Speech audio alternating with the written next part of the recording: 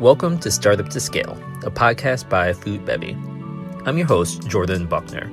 Join me as I talk to aspiring entrepreneurs, seasoned industry experts, and everyone in between as we unlock the keys to growing from startup to scale. Very excited for my conversation today with Kyle, who is the co-founder of Wildway. Welcome. Thanks for having me, Jordan. Appreciate it. So for those who don't know, I'd love for you to just give a quick 10-second overview of what your products are and why. Yeah, so we've got a few different product lines. We do a grain-free style granola. So it's a nut and seed and dried fruit based granola, no oats or grains or anything. We do a grain-free hot cereal. So it's a nut and seed based hot cereal. So similar to an oatmeal, but leans into kind of higher fat keto sphere rather than a grain-based hot cereal. And then we do some nut and seed snacks as well. So we just launched a coconut chip line, a roasted coconut chip line, 3 different flavors, moving towards kind of nut and seed snacking. So that's the crux of what we do. That's awesome, man. And I know we can talk through some SKU growth later, because I think there's some interesting things there, especially with how you're built. But what I really love to get into is the topic of how do you build a sustainable business? So you guys are about 10 years in and you bootstrap the entire way, which I know is definitely comes with some challenges of doing so. And then not only that, but you also self-manufacture in San Antonio where you're based, right? Yes, correct. And so I think I'd love to kind of get into what that decision looked like at the beginning and how that's affected your business now, because as we know, a lot of companies right now are going through existing companies are going through financing crunches with fundraising drying up, and then new companies who are getting started are trying to figure out, do I bootstrap my company or do I still try to scrape together some money from investors to get it going, and understand what will that path look for me 5-10 years into the future. So we'll love to get into all that to help out our listeners. Yeah, for sure. It's definitely been a labor of love, bootstrapping the company. A lot of challenges early on, just the distribution and growth. Especially running our own manufacturing facility. So, from the manufacturing side, a lot of it was just really being mindful about how we grew and when to kind of pull the trigger to help us grow to the kind of next step. And we started off, one employee, right? One employee, I myself on the production line, right, helping out one little piece of equipment, semi-automated piece of equipment, and we just ran that thing into the ground until it was absolutely necessary to buy something else. And then we bought our second piece of equipment and our third. So it definitely didn't come together all at once, right? It was determining what is the biggest bottleneck right now. Is it mixing? Do we need to get a bigger mixer? Is it sealing the bags? Do we need to get an automatic bag sealer? Is it filling the bags? Do we need to get an automatic bag filler? So it was finding those individual bottlenecks one at a time, right? And fixing one problem at a time. I think that's definitely a way that we had to approach it differently. Not getting funded and just being bootstrapped is knowing that we're not going to be able to fix every problem at once or every solution at once, especially on the manufacturing side. And so just tackle one thing at a time. Right? What's one thing that's causing our margin to be less than it should be, right? And let's fix that one thing. What one ingredient is driving our COGS through the roof, right? Is it packaging, or is it one particular thing that we can find a cheaper way to source? And so a lot of those problems we're just tackling one at a time, slowly over the years. That's definitely something that was a big challenge early on, was tackling a lot of that for sure. Now, when you got started, was it a choice to just bootstrap and run them on your own, or did you want to take on investors, but didn't decide ultimately not to go down that path? Yeah, no, we definitely tried to take on investors. It definitely was a process that we attempted to do for, probably well over a year's time. And just ran into a lot of roadblocks with it. A lot of it was not talking to the right people, I think, and a lot of the process, at least for myself, it wasn't really an authentic process to me. It didn't feel right to me. Dealing with, I don't know, a lot of people that didn't understand our category or our product, and it was just an uphill battle. And again, it got to the point where I was spending more time way more time, significantly more time going out and trying to fundraise than I was actually working on the business and growing the business. And so it got to a point in time when I realized like, hey, something has to give here, and then we either need to go all in on this raising money, or we need to go focus on the business and actually growing the business and taking the business to the next level. And so we decided to stop the fundraising process and not go through that process and focus on growing the business. And that led to just running the business in a different way, right? And we had to focus a lot more on manufacturing efficiencies, a lot more on margin, having good margin, having profitable products. And it changed who we sell products to, right? And we couldn't just say yes to everybody across the board, right? And, we had to say no to the big accounts that required free fills. We had to say no to a lot of the big accounts that required slotting. So it was a very different growth strategy for us, because we had to really pick and choose our retailers, because we couldn't afford to go out and just pay for shelf space.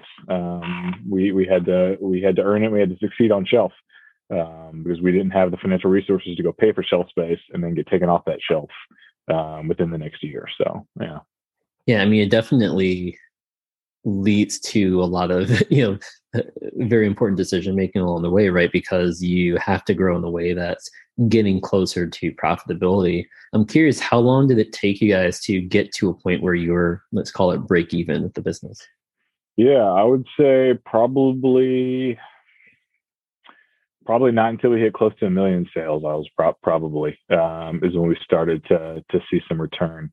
How many years in was that? Some sort of profit. That was, I would say, third or fourth year in is when that eventually happened. So it was a while. I mean, that was 3 or 4 years of not paying ourselves, right? 3 or 4 years of, I mean, you have to do everything. I mean, that decision to not raise money, not raise any capital, means that you can't go hire someone to do all your Amazon stuff for you, right? You got to learn how to do it yourself, right? You can't hire someone to go out and do demos for you. You got to be in the store yourself. You can't hire someone to go do sales. You can't hire someone to do all of these things that you wish you could hire someone to do. So you have to learn how to do all those things early on, and it's a lot of work. It really is a lot of work. It's not for the faint of heart, but looking back, right, there's learning how to do all those things early on has just been incredibly invaluable to us, as we've grown. We have some resources to hire some of those things out, and some we can hire some things out internally, and hire people internally to do those. But just having having the ability and the need really to learn all those different pieces of the business, I think is incredibly invaluable. And something that a lot of people don't get to do, or don't take the time to do, because they hire a lot of those out early on. But when you don't have the capital to do that, you really don't have a choice. You got to get your hands dirty. And it was a lot of years of getting hands dirty and learning a lot of things. Kyle, that sounds like hard work. Why would anyone want to do this?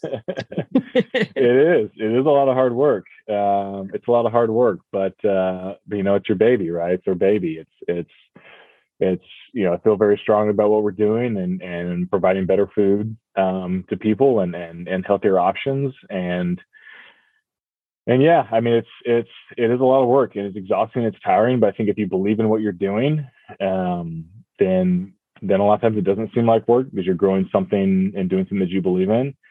Another reason why I became an entrepreneur was for the freedom, right? Not necessarily financial freedom. If you're looking for financial freedom, don't get into the food business, but more freedom as far as time, right? And to do kind of what you want, when you want, wherever you want. And so, that was a big part of it for me, is just is that freedom. And so being able to kind of build a business like we built it, allows for a lot of that freedom and a lot of flexibility that we wouldn't have had otherwise. So I think that's important of really understanding your why getting into it, and your like personal why, right? So a lot of times people will talk about the why for your business, the vision, mission, and all those things are important. But at the core, you need to understand, right, like why you personally are getting into the business, so that you can maintain it, because that's what's going to keep you going. So many founders Absolutely. Who I meet are like, they'll say like, okay, I want to be my own boss. I don't want to have work for someone else anymore. And then they go out and raise money from investors, and investors become owners, and they essentially become their boss, right? And they don't control that. Yeah, definitely something to think through as well, right? Yeah, if you're somebody that wants to kind of be your own boss and work in your own time and make your own decisions, I mean, there's other things that come with raising money, that you could potentially end up not being your own boss, right? You raise money from somebody and you have someone that you have to answer to. You have somebody that has a stake in your business, that has a say in your business, and you can I've seen entrepreneurs, essentially almost become employees in their own business from raising money.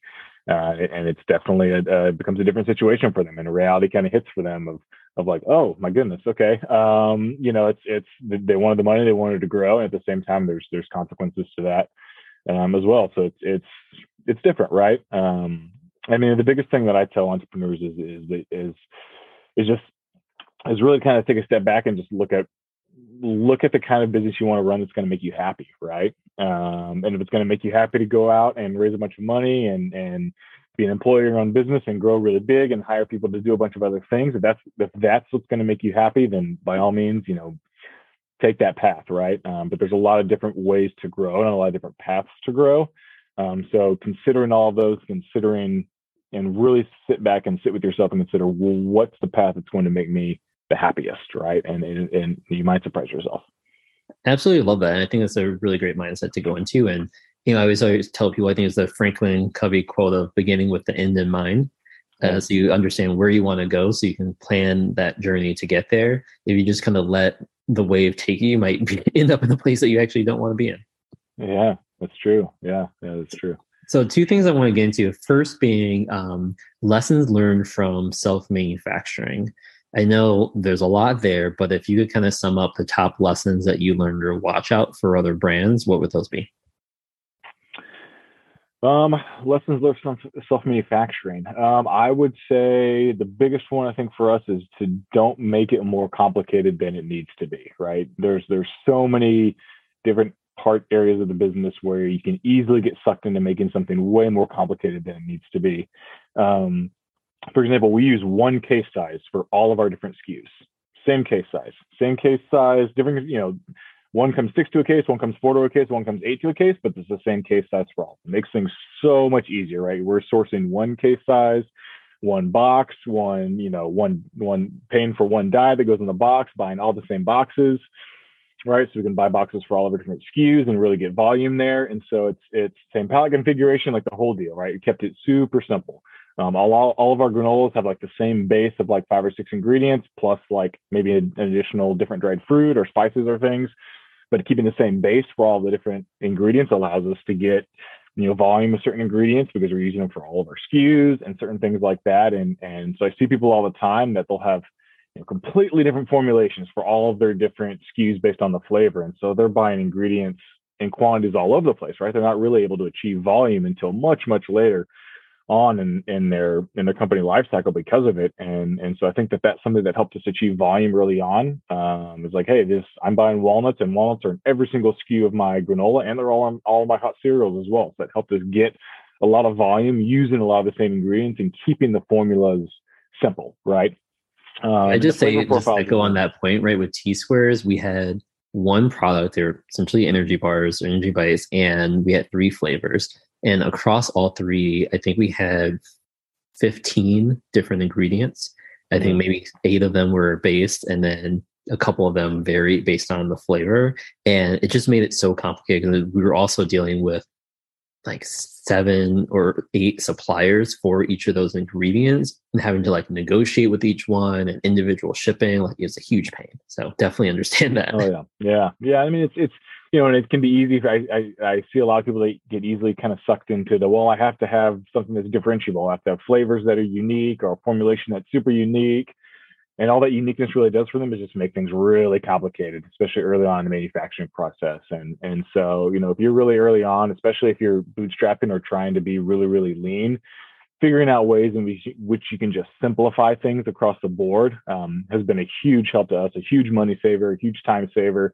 And anytime that we've gone out and tried to, complicate things or make things more complicated, it just adds difficulty, and we end up reverting back to like, okay, keeping it simple at the beginning is the way to go. I love that. Yeah. What else do you have on the manufacturing side? Again, I would just say, like I mentioned earlier, wait as long as possible before you need to make that next purchase, right? The next commitment, right? It's it's always going to be a risk to buy something, but we've run equipment for 24 hours in a day before we decided, okay, there's literally not another hour in the day we need to get another piece of machinery to do this, right? That's And where are you sourcing your machinery from? Because I know a lot of people ask you about that. Yeah, a lot of it's sourced from overseas, to be honest. A lot of it comes from China. So we work directly with manufacturers over there. And to be honest, there's a lot of machine companies in the United States that will say machinery that they're sourcing from the same suppliers, right? And they're promising you parts and service, and they're also giving you a 30x markup on the piece of equipment, right? And so that's helped us save a lot of money, working direct with manufacturers overseas, and vetting direct manufacturers overseas. And some of that came from connections that we had in the industry, just knowing other people, networking. Hey, where do you get your equipment? Do you like it? Oh, I got it from this person, really like it, had it for 8 years, never had a problem. They connect us to a manufacturer overseas. We start working with them. So a lot of it's, networking, getting to know people in the industry, and finding out, hey, who do you use and where do you get your machinery from? And talking to a lot of that, because you can save a lot. I mean, we've saved probably 6 figures or more on machinery by sourcing it direct from manufacturers rather than kind of going through a middleman or a U.S. sales company that's just sourcing and manufacturing it overseas. And so that's helped a lot. So equipment purchases and kind of growing your own team, I know get really expensive. How have you kind of financed the business over time, from like the early days to kind of now when you have more options? Yeah, I mean, the early days, it was all self-funded, right? It was self-funded. We had a little bit of family that wanted on the business as well, and so that did help a little bit. But early days in the business, and with as little money as that is, I tell people it's like rain in the desert, right? It's money that just evaporates early on. And so a lot of it was self-funded. I mean, it's I remember early on, probably the most humbling experience I've ever had is running to my bank on a Thursday evening before it closed and pulling out in cash like the last dollars I had in my bank account. Like it read 0.00. Wow. And then going and depositing that, and then running across the street with cash and going and depositing that in our business bank account, so that none of our employees' checks would bounce on Friday when they got paid. Wow. And those, I mean, and so when I tell people, hey, you want to bootstrap a food business, like you have to have a stomach for things like that, right? If you aren't inherently wealthy or have somebody that's backing you, you have to have a stomach for things like that, right? And then it just became crossing my fingers that Unify paid us on time the next week or something, so that we could put some money back in the bank. But it's I mean, it gets crazy, right? And you just have to operate very, very lean. And a lot of it's doing things, again, like I mentioned earlier, a lot of it's doing a lot of things yourself, right? Can't afford to hire sales and marketing and all these other functions. That would be super nice to have. So you got to take all of it on yourself. And it just becomes a lot of work. And so a lot of that just hiring out just gets replaced with a lot of learning and a lot of hard work and long hours. Yeah. So then as you guys have gotten larger and had some profitable years, I know you're also able to get some debt financing now, right? Yeah. So now we're debt funded. We had a few years of profitability, and we work with a local bank who's local here to Texas, and San Antonio. And that's the way I would go. If you're looking for debt funding, I say to most companies, like, don't go after a big bank, like that's a national bank that's not going to really get to know you and understand you and your business. Find a local bank or a local credit union that's really going to understand you, want to understand your business. Our bankers have come to our plant. I think they maybe even have bagged granola maybe a day or two here, right? So they really get to know us and kind of get to dig down into the heart of our business and what we do. And it's a partnership, just like anything else, right? Building those relationships with bankers as a partnership. And I would suggest that, some of my advice to people would be to build those relationships early on before you need them, right? Go to a local bank, go to a local credit union, whatever it may be, and say, hey, we may be too small now, don't have a lot of revenue, might not be profitable now, but I would just like to establish a relationship with you. So, maybe they can help, maybe they can be the bank that runs your payroll, maybe they can be the bank that just holds your checking account, whatever it may be, establish a relationship with the bank early on. And periodically keep them updated on your progress, right? Hey, here's how our growth is going. We might be, good candidate for you guys in a year or two here, and just keep them updated, right? So when that time comes, that you need that funding, then it becomes a no-brainer for the bank. Like they've known you for a year or two, they've seen your growth. They know you started out small, started out unprofitable. So the minute you kind of grow and hit that profitability, they can say, "Hey, cool, we'll step in and fund you." And so we're debt funded now, but those relationships started early on. Yeah. Great advice, man. I love that. And so 10 years being in the business, 10 years now, what does the next 5 or 10 years look like for you? And I think one from the business side, but then even personally, what are you excited about for next? Yeah. I mean, the business, we've grown a lot over the past 10 years. And so I think as a business, we're kind of in an inflection point now to where, we've got to make some decisions about, the things that have grown our business over the past 10 years. Are those going to be the same things that grow our business over the next 10? Right. We've really put a hard foot in our ground over the past 10 years in kind of the grain-free space and the grain-free breakfast space. But knowing that all kind of food trends come and go and certain things hit their peak and not, right?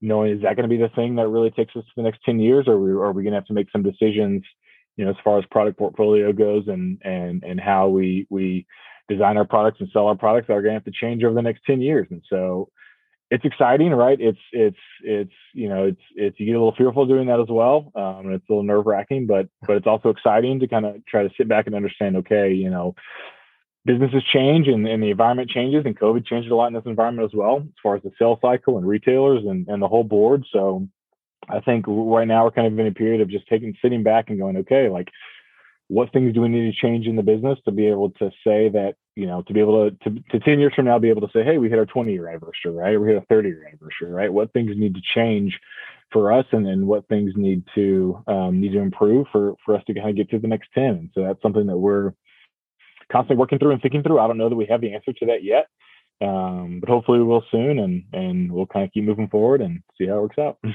Well, I think the good news too is you have a great brand with Wild Way, and it's not like grain-free Wild Way or something where the trend is built into the name. So I know a lot of brands have trouble with that.